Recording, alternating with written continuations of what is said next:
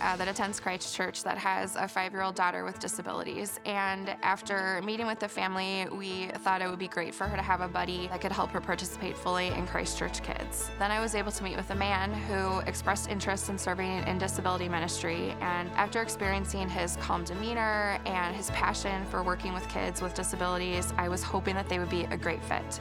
So after being together for the first time on a Sunday, Mom and Dad came to pick her up, and they said that for the first time in 5 years, they were able to go to church together as husband and wife. That is just one of the amazing things about disability ministry, that not only can we serve kids with disabilities, but we can allow parents to attend worship together, knowing their children are welcome, known, and loved. I have a friend that I met at the food pantry in the spring, and she came needing some help with food and clothing. She returned the next month, and we got to talking a little bit about her church home, and so I had a chance to invite her to Christ Church. And a few weeks later, she came, and she learned about some different opportunities to get involved and meet new people in our congregation, and also have the chance to serve. It's been so exciting to see how God's been working in this young woman's life to provide her physical needs through the food pantry, and then to see her take the next step on her faith journey here at Christ Church. I met Angelica on Women of Hope on a Tuesday morning. She was looking for a way to serve in the tech world, and she started volunteering with us on a regular basis on Sundays. She showed a lot of interest to learn more, and she is now training other volunteers alongside.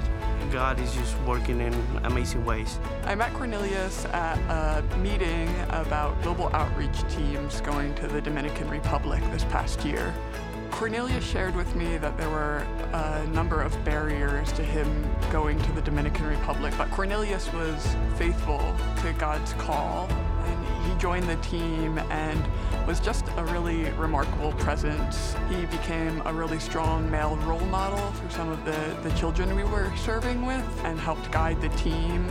But God is continuing to work in Cornelius's life. Cornelius is going to be helping to lead a team in the coming year. He's hoping to return to the Dominican Republic with his son, and God continues to work in and through Cornelius to touch lives. My friend Emily came to the MOPS community expecting friendship with other moms in a similar season of life. And what Emily didn't anticipate were the hardships that were going to come to her and her family, and that the MOPS community would be a group of women who would rally around her family and provide moral support and prayer, and even things like meals on a daily basis as she walked through a miscarriage and a job loss for her husband. And so because Emily experienced the love of God through that MOPS community, she continues to faithfully serve there today to be that lift for other moms. So Tom started attending our early morning men's group about 7 years ago. And recently I've been noticing some distinct changes in his life and the questions he's asking. And I asked him about those changes lately. And then he went on to share this beautiful story of how in this group he discovered a place where he could bring his doubts, his fears, and his questions, and they were accepted. And over the course of the years, he discovered what it means to pray truly to a God who listens, even to those same doubts, fears, and questions. At our middle school camp, Colin, a 7th grade boy, experienced the transformative love of God, and on our last cabin time, Colin articulated that he was feeling as if he was being transformed by God. 3 weeks later, he joined our Nashville middle school mission trip team, and it was Colin who was leading others the whole week to serve more faithfully. Colin decided that he wanted this service to be a regular part of his life, and so he committed to weekly serving with our 1st and 2nd graders in our children's ministry on Sunday mornings.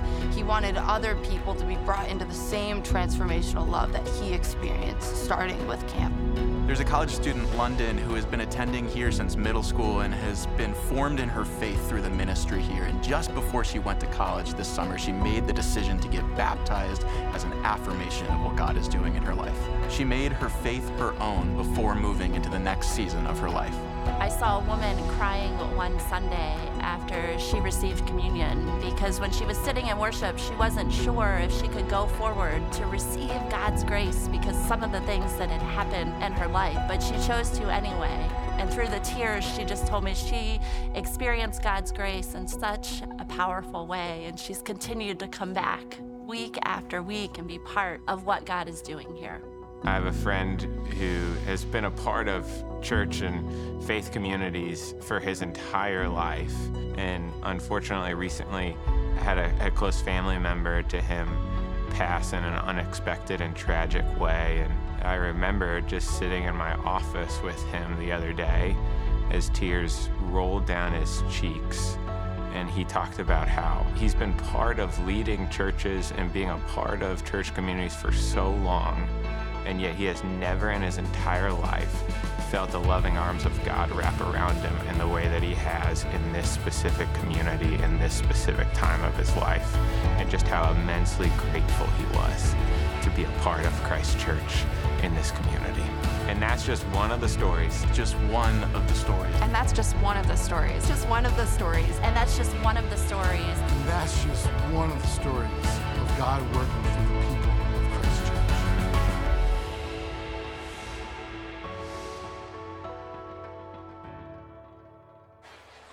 Well, good evening. Merry Christmas, everyone. We are so glad that you are here. Before we get started with our worship service tonight, we just want to acknowledge that we have a lot of family members that are joining us tonight. And so if you see any open seats in the middle of your row, we'd love for you. I know you're cozy in the chairs that you just found. You probably threw some elbows to stake those chairs out. But if you could stand up and move to the center of the seating sections as best you can to open up seats on the outside towards the aisles, that would be an immense help for all of our folks that are coming in and finding their way in as we begin the service. But we are so excited to be here, and we pray that today would be a meaningful celebration of the birth of Christ together tonight.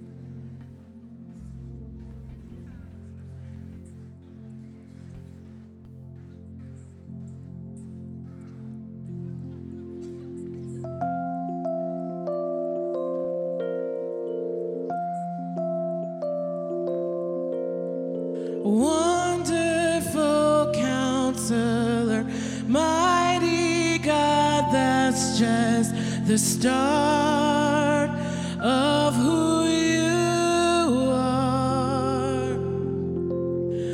Father forever, Emmanuel, our Prince of Peace, Jesus our King. Merry Christmas, church. Those words from Scripture that we just heard remind us who we worship today. Emmanuel, God with us. We are thrilled to be here with you tonight to celebrate the birth of our Savior. And we're going to ask you to rise and praise God with us in song. Joy to the world, the Lord is come. Let earth receive her King. Let every heart prepare him room, and heaven and nature sing, and heaven and nature sing, and heaven and nature sing. Come on, church.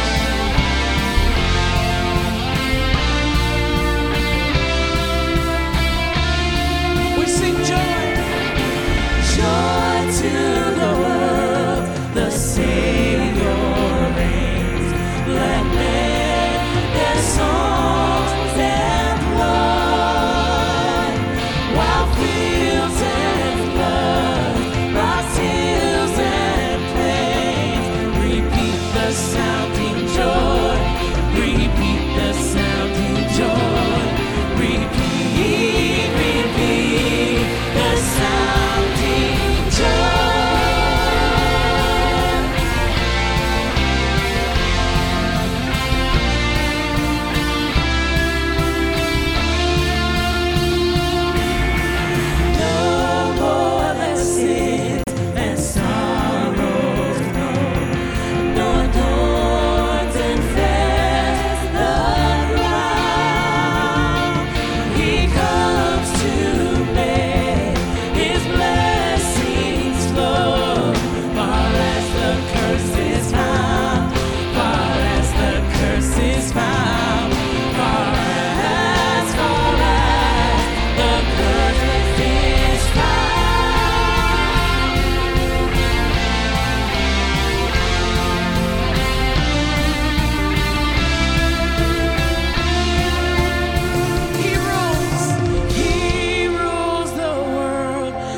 truth and grace, and makes the nations prove the glories of his righteousness and wonders of his love, and wonders of his love, and wonders, wonders of his love. Joy to the world. Oh, we sing. He rules the world with truth and grace, and makes the nations prove the glories of his righteousness, and wonders of his love, and wonders of his love, and wonders, wonders of his love. Joy to the world. The Lord is coming. We sing joy.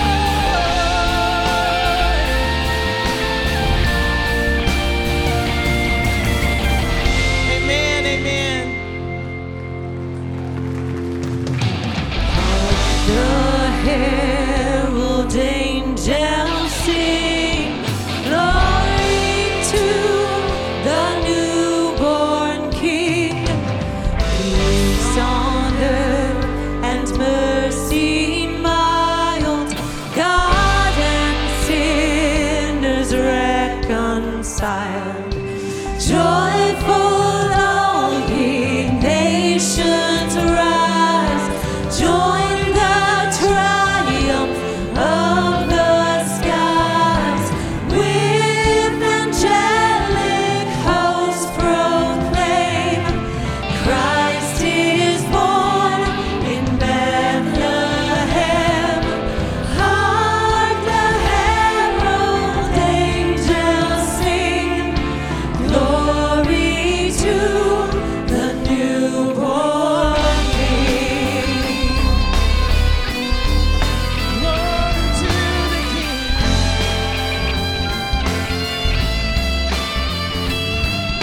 Christ by highest heaven adored, Christ the everlasting Lord. Great in time, behold him come, offspring of a virgin's womb. Veiled in flesh, the Godhead see, hail the incarnate deity. Pleased with us in flesh to dwell, Jesus our Emmanuel. Hark the herald angels sing, glory to the newborn King. Glory to the newborn King. We worship and adore you.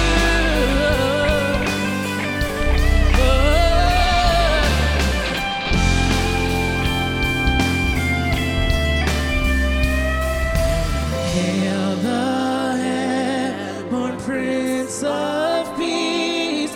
Hail the Son of Righteousness. Light and life to all he brings. Risen with healing in his wings. Mild he lays his glory by, born that man no more may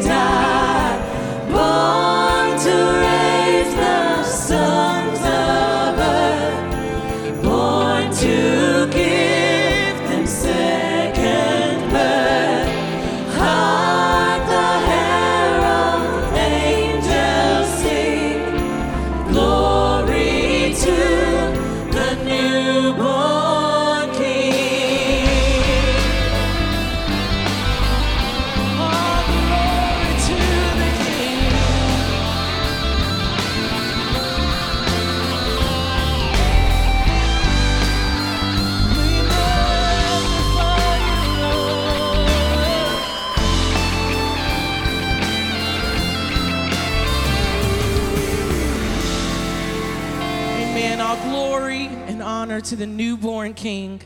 Christ our Savior is born.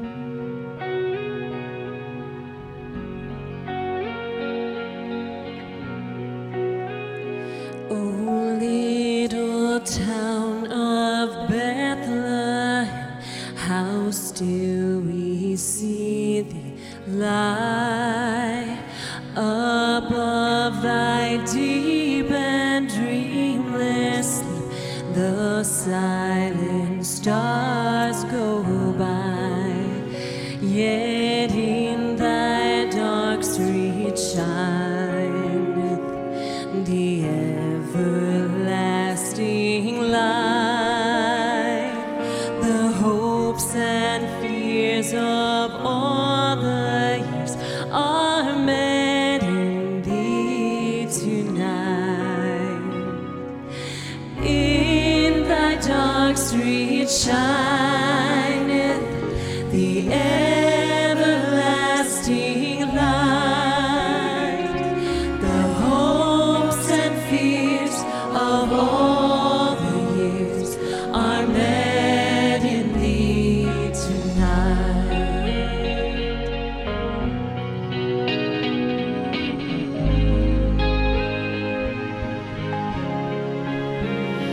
Oh, holy child of Bethlehem, descend to us, we pray. Cast out our sin and enter, be born in us today. We hear the Christmas angels, the great glad tidings tell. Oh, come to us, abide with us, our Lord Emmanuel.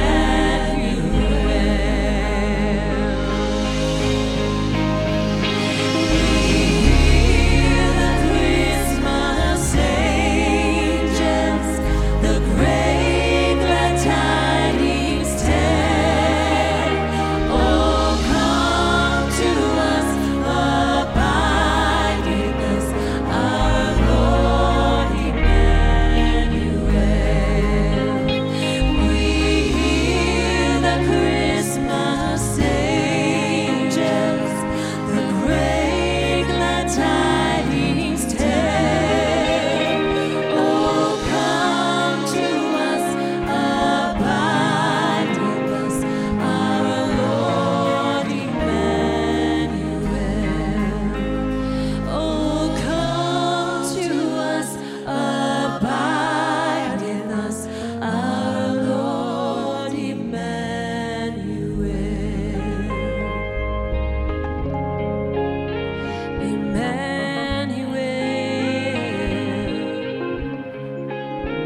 Abide with us,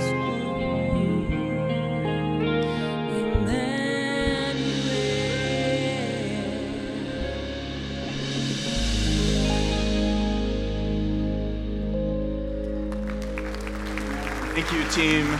Friends, before you have a seat, we just want to say again, Merry Christmas. We are so grateful to be joined in celebrating the birth of Christ together with all of you here in the room with us, all of you joining us online. It finally is starting to feel like Christmas. Yesterday, I tried to go to Target 2 days before Christmas, and it didn't feel Christmassy, believe it or not. People didn't feel very Christmassy yesterday at Target, but now it does, and I'm grateful to be here with you all. Thanks, Aaron. Good evening, everybody. My name is Tracey Bianchi. I serve as one of our pastors here. We're thrilled to have you. And I did one better than Aaron yesterday. I was at Jewel twice yesterday. And so the Jewel parking lot is not filled with Christmas cheer, but we are filled with cheer here. So we are thrilled that you're here. We would love it if you would turn and greet a neighbor. But as you do, again, if you have any seats next to you, there's actually one seat next to Dan Meyer over there. Two seats. There's two seats. There's Dan Meyer. There's always seats by Dan Meyer. So there are some seats in the front row. If you're still looking for seats, turn and greet a neighbor, and then go ahead and have a seat.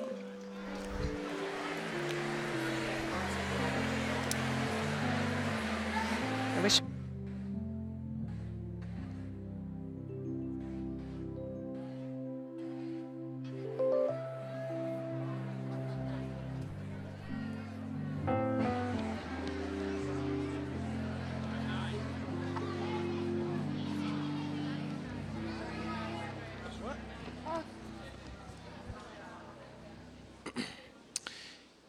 Each week during Advent season, we lit candles together.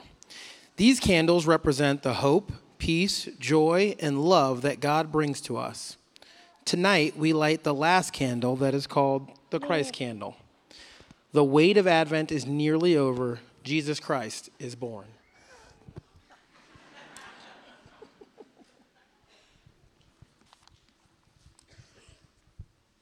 The prophet Isaiah proclaimed there would come a time when God's light and hope would burst into the darkness. The people walking in the darkness have seen a great light. On those living in the land of deep darkness, a light has dawned. John declared that this great light is Christ, the Word made flesh. This great light lives among us. The light shines in the darkness, and the darkness has not overcome it. Tonight, we celebrate the light of Emmanuel, which means God with us. With these candles come great joy and celebration because Christ is born in Bethlehem. God's Son has come into the world to be our Savior, and He will come again in glory.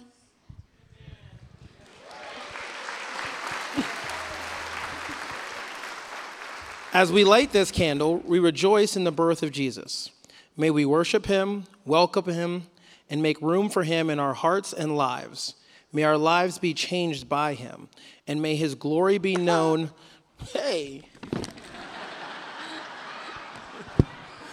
And His glory be made clear among us and forevermore. Oh, come, let us adore Him. Amen.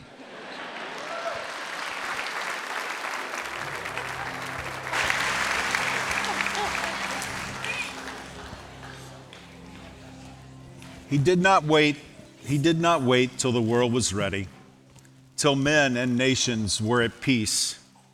He came when the heavens were unsteady and prisoners cried out for release.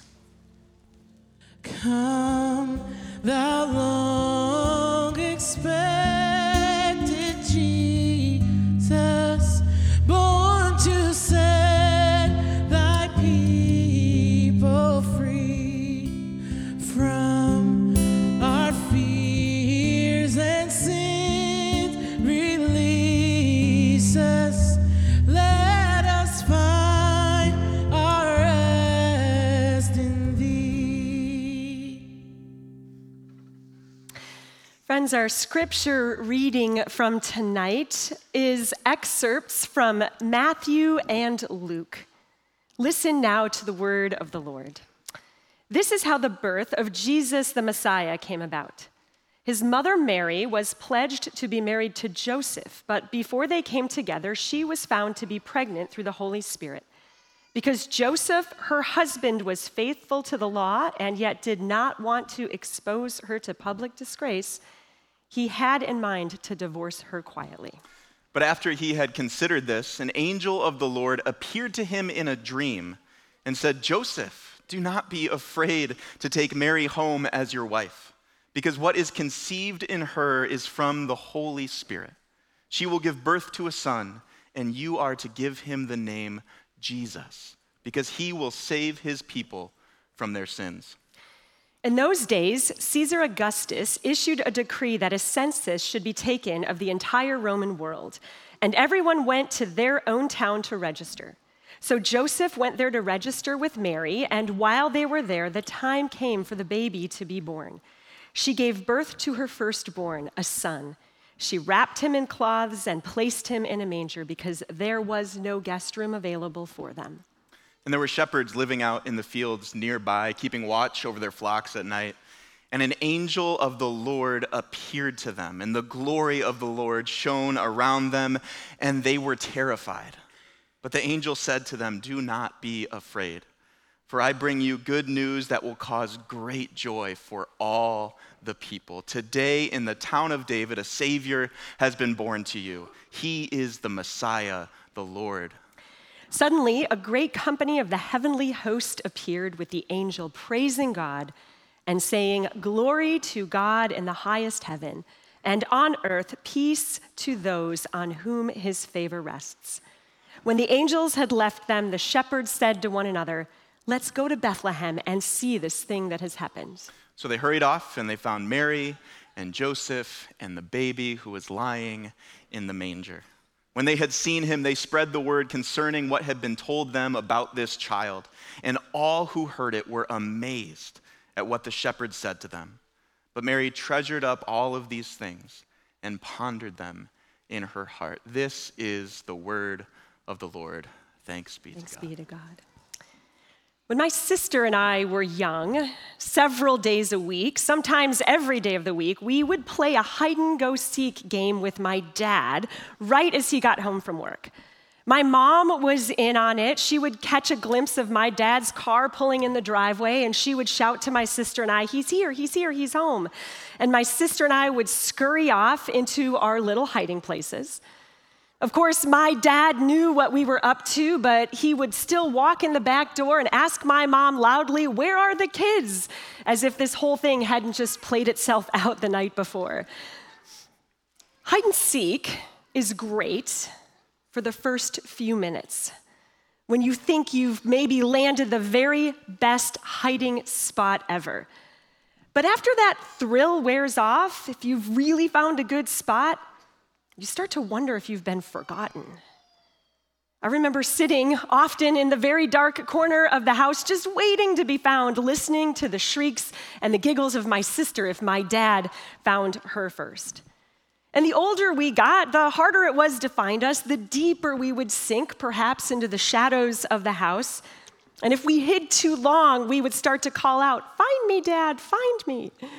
And my dad always found us.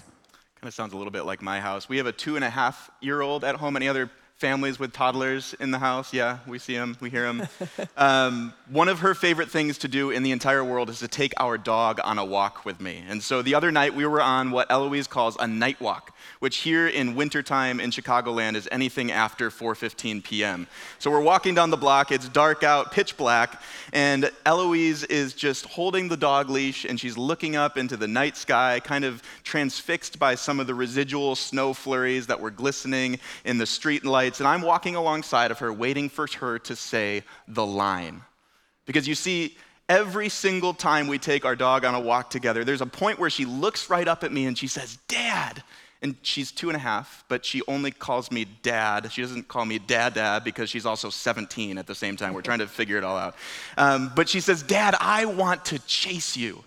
And so she's taught me not to tell her no. And so I go running down the block and she takes after me. That's her cue. When I start going, she starts chasing. Her little feet are moving as quickly as they possibly can. The leash is flapping around in her hand as she runs. And the dog is like confused, but also excited, trying to figure everything out. And every single time, without fail, as soon as I start to run, a look of pure joy comes across her face as she begins to run after me. We love the adrenaline rush of a good chase, right? It's why so many of our movies today involve some sort of chase scene, whether Mission Impossible or James Bond or Infinity Stones being chased across the Marvel universe. Romantic comedies or our dramas hold stories of chasing as well, chasing after another heart, pursuing freedom, pursuing victory. And the Christmas movies that most of us have probably watched this season all feature a chase of some sort. Clark W. Griswold, as we know, is in pursuit of the good old-fashioned family Christmas. George Bailey is chasing some kind of relief and purpose in his wonderful life. And Charlie Brown just about breaks our hearts every year in pursuit of the true meaning of Christmas.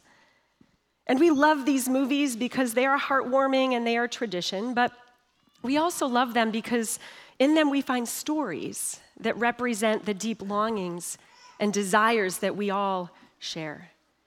We long for things that we do not yet have.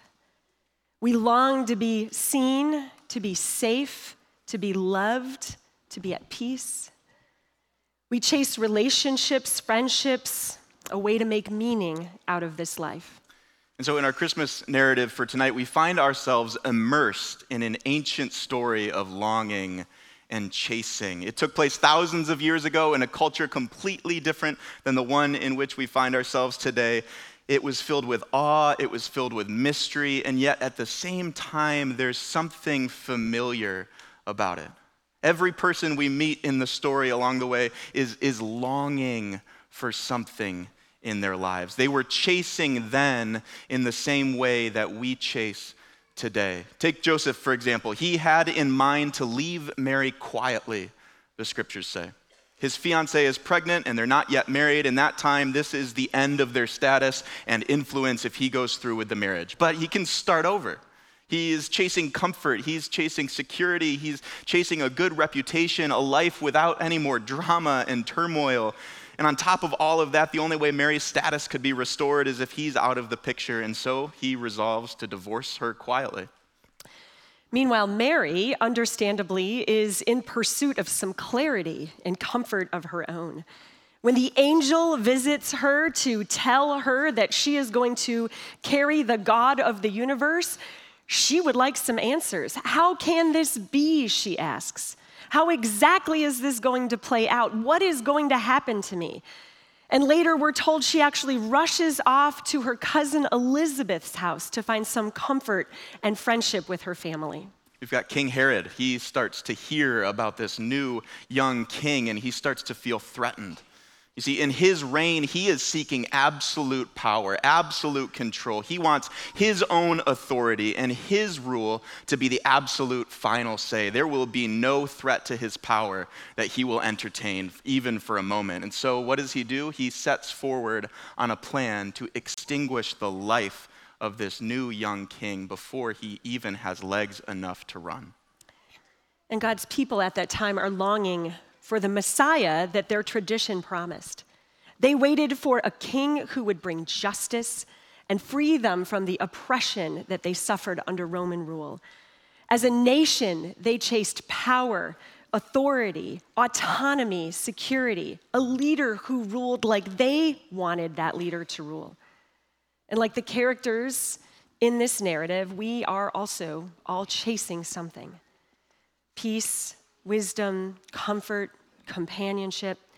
These desires are not wrong. We're born into a fractured world. We exist daily in spaces filled with anger and angst. And even when we come close to getting what we think we want, somehow it looks less shiny and appealing close up. So we turn our affection to something new, chasing whatever is in front of us, whatever we think will give us the fulfillment and the hope and set our little world right.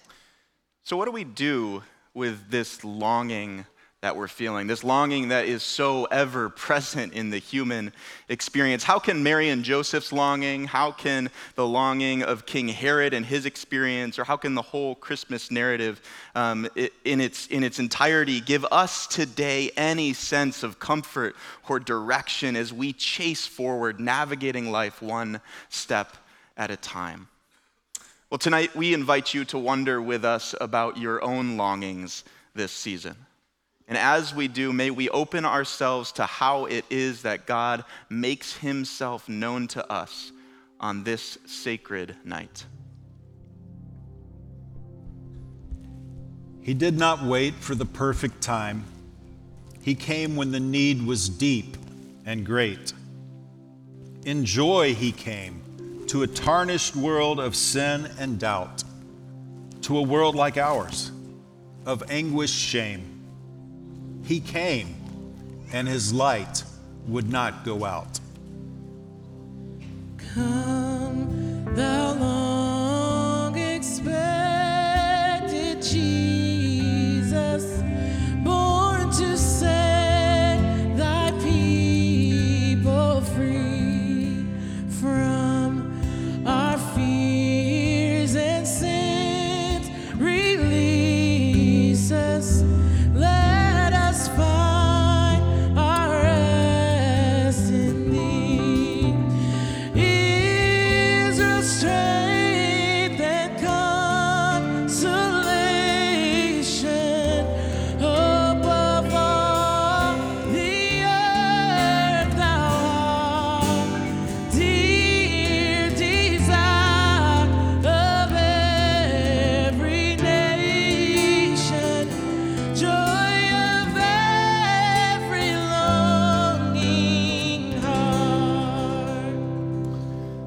anybody here or tuning in online is anything like me. Well, sometimes when I hear those words that Rochelle just sang for us, I wonder what it really means when it says, "Let us find our rest in thee."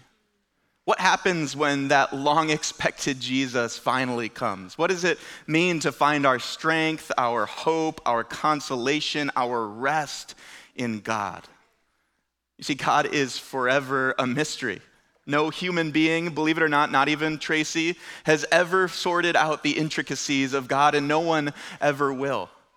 And God coming to earth in an unexpected form through unbelievable means only makes the story even more complicated and mysterious. Scripture tells us that the whole earth is filled with the glory of God, that he is ever present and that he is always with us. But where is he really?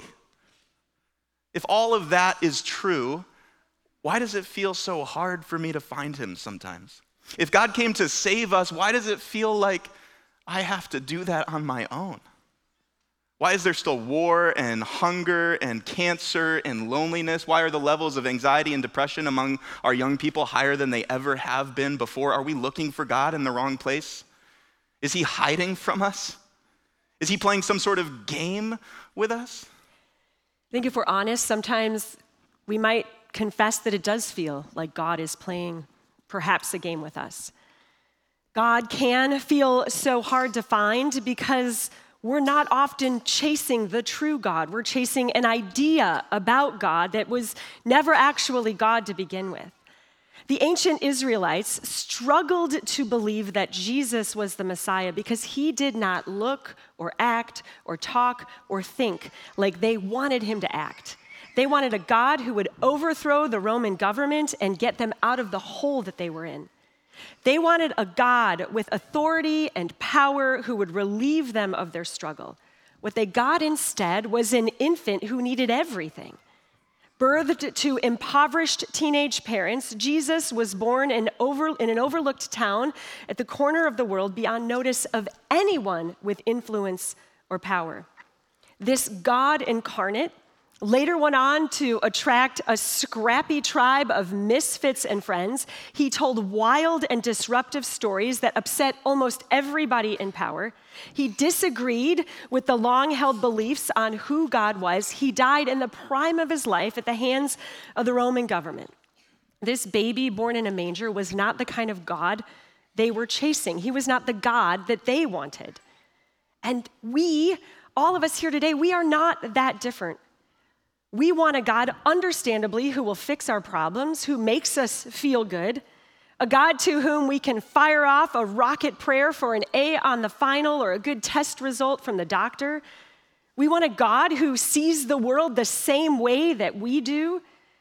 We want a God that agrees with our social and political ideologies, one that we can tame and understand, a God who fills our desires and does not wiggle off the manger in our nativity set.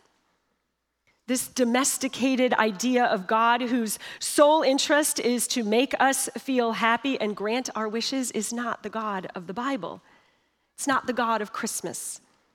That God does not deliver. We are always disappointed in that final product. And again, of course, we want the God who makes all the hard things vanish and grants our every wish. But we shake our fists then at heaven when that God does not deliver. And we still, it turns out, don't have then what we wanted. So the chase continues, and the chasing and the desiring continues. Yeah, most of us would likely agree that Neil Armstrong accomplished almost everything he possibly could in his life. He chased the moon, and he caught it. He dedicated his entire life to flight. By age 16, he had already obtained his pilot's license and he was flying airplanes. He earned an aeronautical engineering degree from one of the best engineering schools in the world. He joined the Navy, and eventually, as we all know, he became the very first person to step foot on the surface of the moon. And eventually, we find out, as we look through the list of his accomplishments, we wonder, could there be anything more that he wanted? What more could there possibly be? And yet, if we read back over the stories of his life and some of the moments that gave him pause, we discover that he never fully caught what it is that he was chasing. If you know his story, you know that even the moon was not enough for him. After that, he later signed up for an Antarctic expedition. And so even after exploring the far edges of this world and launching himself off towards another one, he mused that he wished he had been born in a different era, one filled with even more adventure. All in all, Armstrong said, for someone who is immersed in, fascinated by, and dedicated to flight, I was disappointed by the wrinkle in history that had brought me along one generation late. He says, I had missed all the great times and all the adventures in flight. You see, the moon wasn't even enough. This story of Neil Armstrong exhausts me. I mean, most of us are exhausted. We don't work for NASA. We haven't been to the moon or dabbled in Antarctic adventures. Our everyday lives exhaust us. But we still chase these ideas about God. Even if we don't call it God, just like Neil Armstrong was, we are still chasing to feel whole, to feel complete. We are still trying to chase an end to darkness. We are still longing for God to shape our lives in ways that we cannot.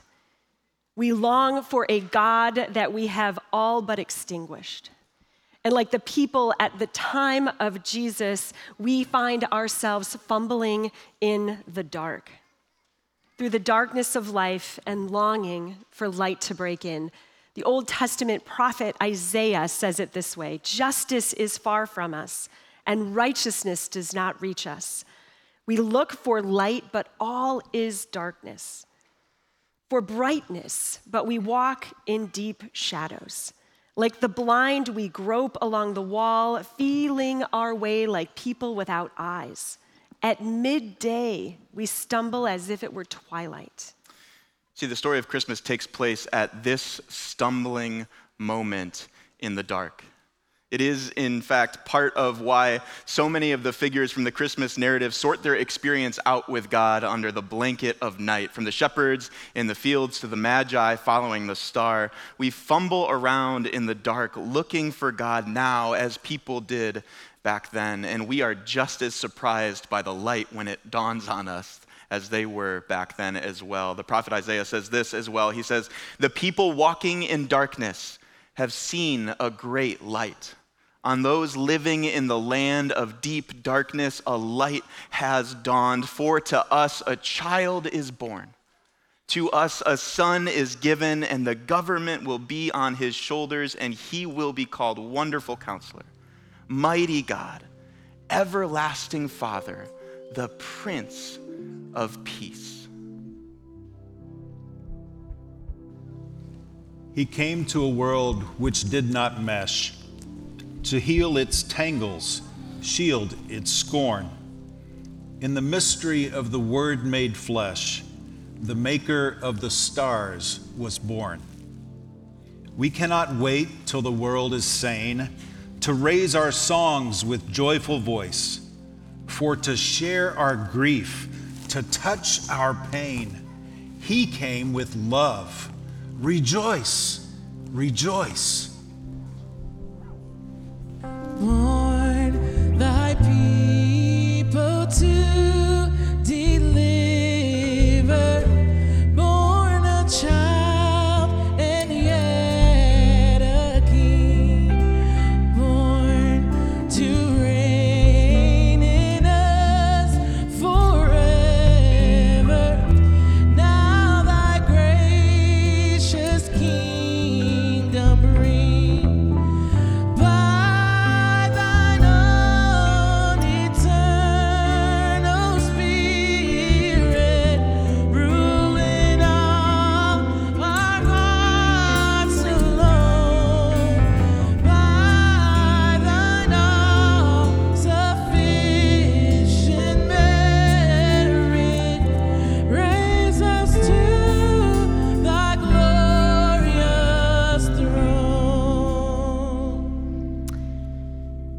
Notice how God kind of sneaks up on everyone in the Christmas narrative.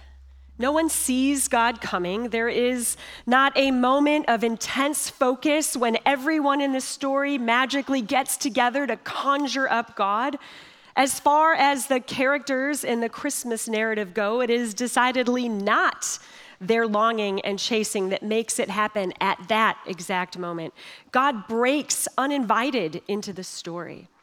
The shepherds, for example, they're out tending their flocks in the dark of night, minding their own business, doing this thing that they always do. There is nothing to indicate that this is going to be a night that changes the course of human history. And then bam, the skies open up, light spills down, and an angel of the Lord begins to speak. Likewise, the Magi are doing what they always do as well. Eyes to the sky, they're charting the skies, they're mapping all of the stars. They have no sense or expectation that a star is about to rise in the east until suddenly a bright light that doesn't fit into any of their calculations begins to hover on the horizon, just daring them to follow it. Joseph, meanwhile, as we know, is trying to sort himself out. He gives up on the heartache of Mary, and he arrives at the decision to leave her. He's young, he is heartbroken, he is wondering how to start over and figure out his plan B. So he goes to bed, and he expects to sleep uninterrupted through the night. But God interrupts his sleep and redirects his plan. And there's Mary herself. How do we make sense of her? As best as history can tell, she's not one to really ask for anything flashy or special for herself, let alone the opportunity to carry, to birth, and be the mother for God himself. And yet suddenly, here God appears, telling her that indeed this is to be her future. In the Gospel of John, we find that this is actually God's pattern. From the very beginning, God appeared into the dark and formless void where inexistence existed. God appeared, light appeared, life appeared. Scripture says, in the beginning was the Word, and the Word was with God. And the Word was God. He was with God in the beginning. Through him all things were made. Without him nothing was made that has been made. In him was life, and that life was the light of all humankind. The light shines in the darkness, and the darkness has not overcome it. This was the beginning of God's pursuit of us. The Word, Scripture says, became flesh, made his dwelling among us. We have seen his glory, the glory of the one and only Son who came from the Father, full of grace and truth. God came down to earth. God, who existed in eternity, entered time. And as if in some cosmic game of hide and seek, the incarnation is that moment when God finally says, enough. Stop trying to find me. Stop wreaking havoc on the world as you pursue things. Stop chasing after me. I am right here. On a quiet night, in a sleepy town, in the arms of refugee parents, outside in a barn, God finds us. God steps smack into the middle of our chase scene. He saw we were getting nowhere. And in fact, we kept pushing ourselves deeper in the shadows. So he comes to us. Do you mind if we circle back to that snowy night walk that I was on with my daughter and our dog? We left that story with me running down our block in the night with a joyful toddler in hot pursuit, but I haven't yet told you the best part of the story. We haven't gotten to my favorite part of every single walk. You see, after a little bit of her chasing me, I begin to slow down my pace and I let her catch up to me, and of course she comes crashing into my legs, gives me a big hug and says, I got you. And then the next words out of her mouth that afternoon were true to her script as well. Now you chase me, Dad. And she takes off running down the sidewalk. But this time, I notice that because she's out ahead, she's running a little bit more cautiously. She's trying to be more careful in finding her footing in the dark as she plods ahead. And I can almost picture her 2-year-old mind using all of its energy to focus on just putting one foot in front of the other to try to keep going through that exhausting pace of running through the night. And just when she looks like she's gonna give up, just when it looks like she's gonna stop, her focus is interrupted because I have caught up with her. And I have scooped her up into my arms and held her close to my chest, and I say, I got you. And she breaks out into the most infectious and joyful and relief-filled laughter, and her body calms in her arms as I now carry her into the night. Author Ken Geyer writes, while we have been pursuing God, he has been rushing toward us with reckless love arms flung wide to hug us home. As Aaron and I spent time preparing to preach together tonight, he actually wrote in all caps in our notes, he says, this will be the moment where Tracey lands the plane like Neil Armstrong. So our cue to sum it up. Diana Butler Bass writes this about the mystery of this night. Beyond our wildest imaginings, the ever-creating love of the cosmos made its way into our small, hurting world, living and dying with us, for us, and with us, and promises never, never, never to leave us alone.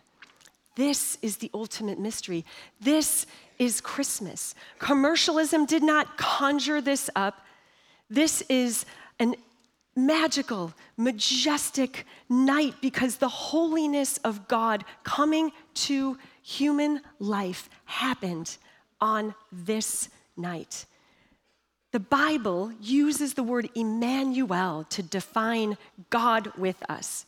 God comes down from heaven and stays with us. Jesus' birth does not make everything perfect. I wish it did. As we know all too well, pain and grief and loss are still part of our human existence.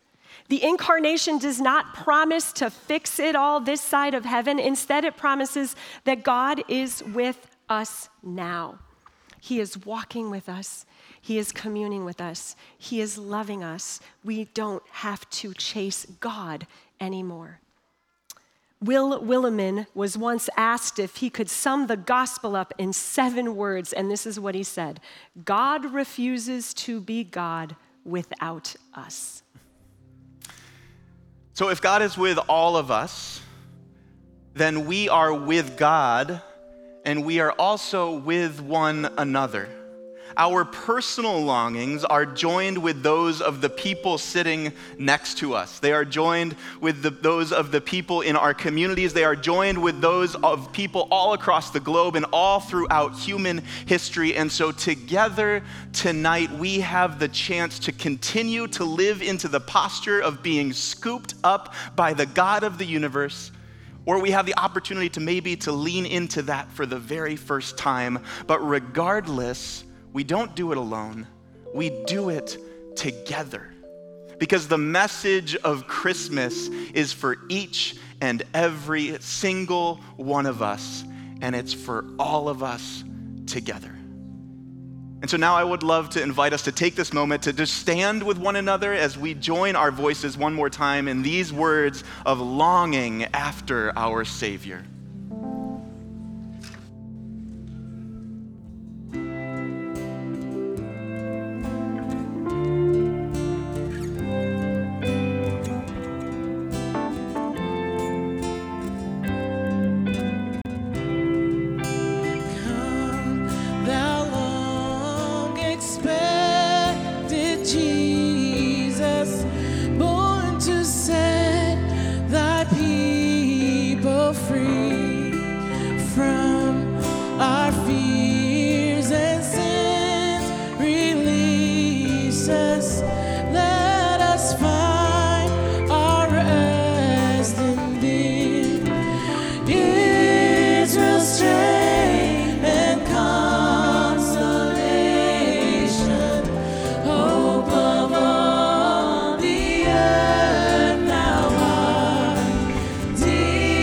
Desire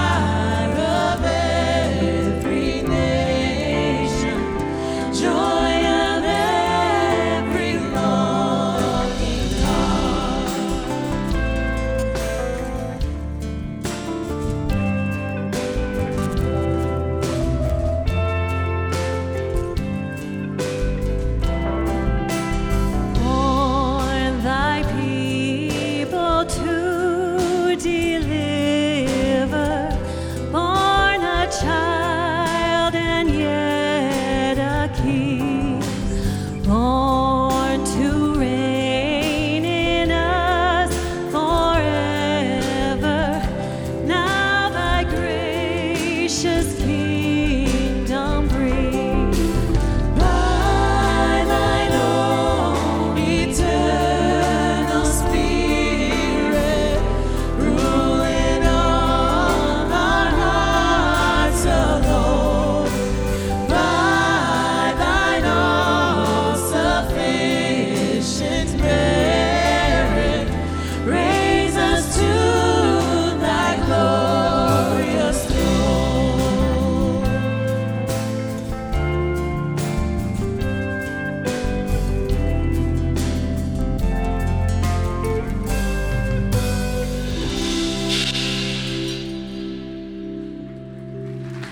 Go ahead and have a seat. The community of people that is Christ Church is a fellowship of about 6,000 amazing individual people, lodged in families, walking through life on their own, serving in various workplaces, going to school. On an average weekend, about 3,000 of them find their way into the fellowship's ministry and life. And what unites this diverse group of people is that at some point along the journey of life, maybe they were in a dark place, a deep, dark place. The light suddenly broke in. The closet door opened. They realized they weren't alone. Or they found themselves going along in life, heart racing, and suddenly the arms of God reached around them and lifted them up and gave them courage for the future. Everybody that's experienced the light, the lift of God, is changed by that experience. Life doesn't get perfect, as Tracey said. Doesn't remove all the challenge and the questions. But what it does is give us a passion now to help other people experience that light and that lift. As we take up our Christmas offering tonight, I'm just going to invite you to join us in that effort. We've made a commitment as a church family almost a year ago now, to try and lift 10,000 people toward their God-given potential over these next 2 years. And we're about halfway through that journey, and we're seeing lives changed. If you saw the video at the very start, you got some sense of how people of all ages are experiencing the lifting grace of God. It doesn't happen without allowing ourselves to be His hands, to be His light bearers in the world. And so whether you choose to take advantage of the places that get passed or to use the information you see online, to give online, we just thank you so much for being Christ Church and for continuing this work of grace that gives glory to the light of the world.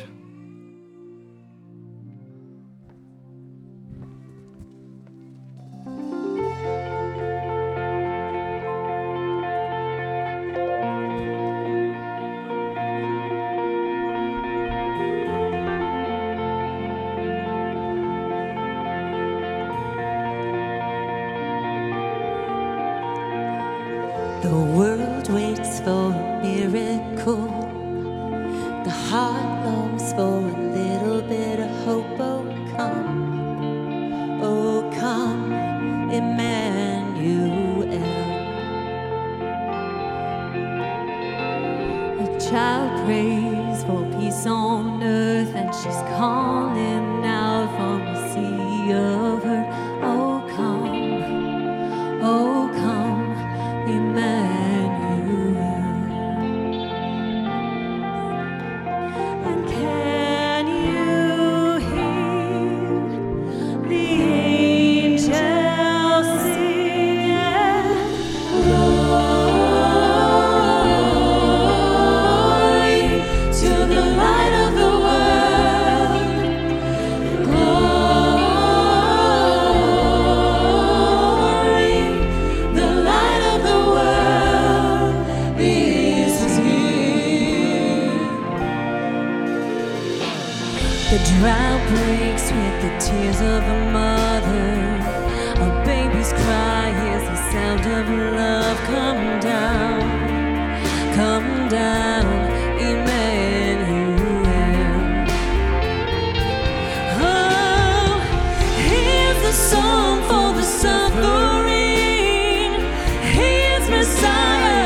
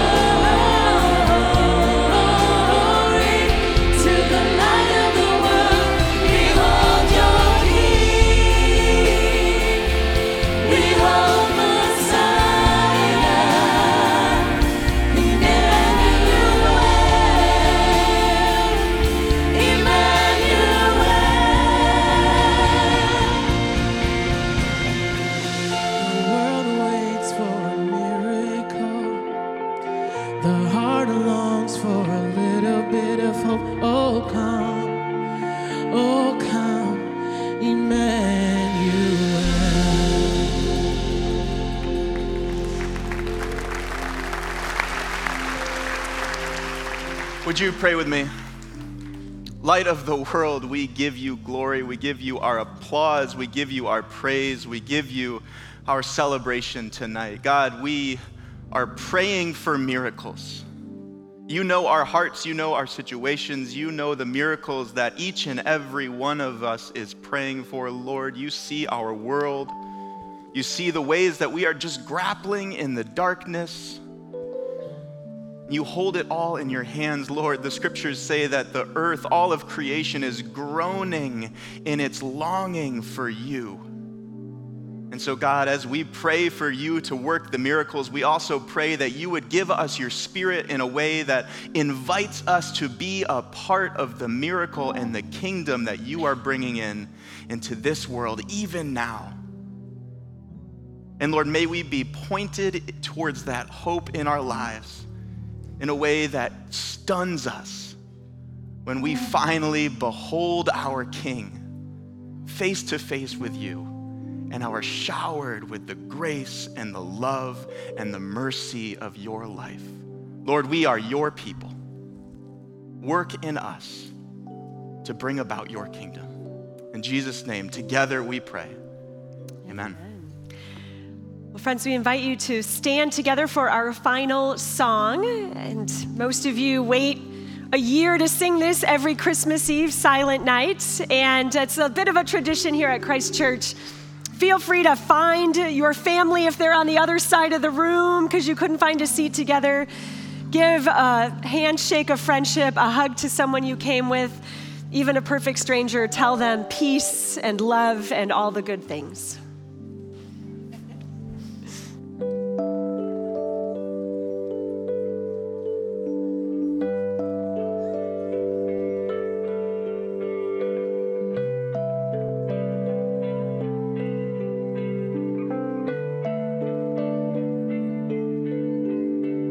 Silent night, holy night,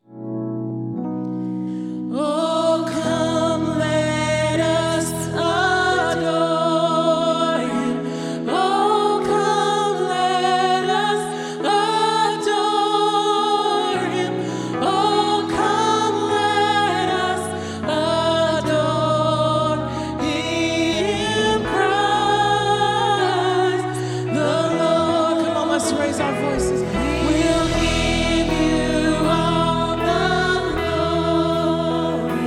We'll give you all the glory. We'll give you all the glory, Christ the Lord.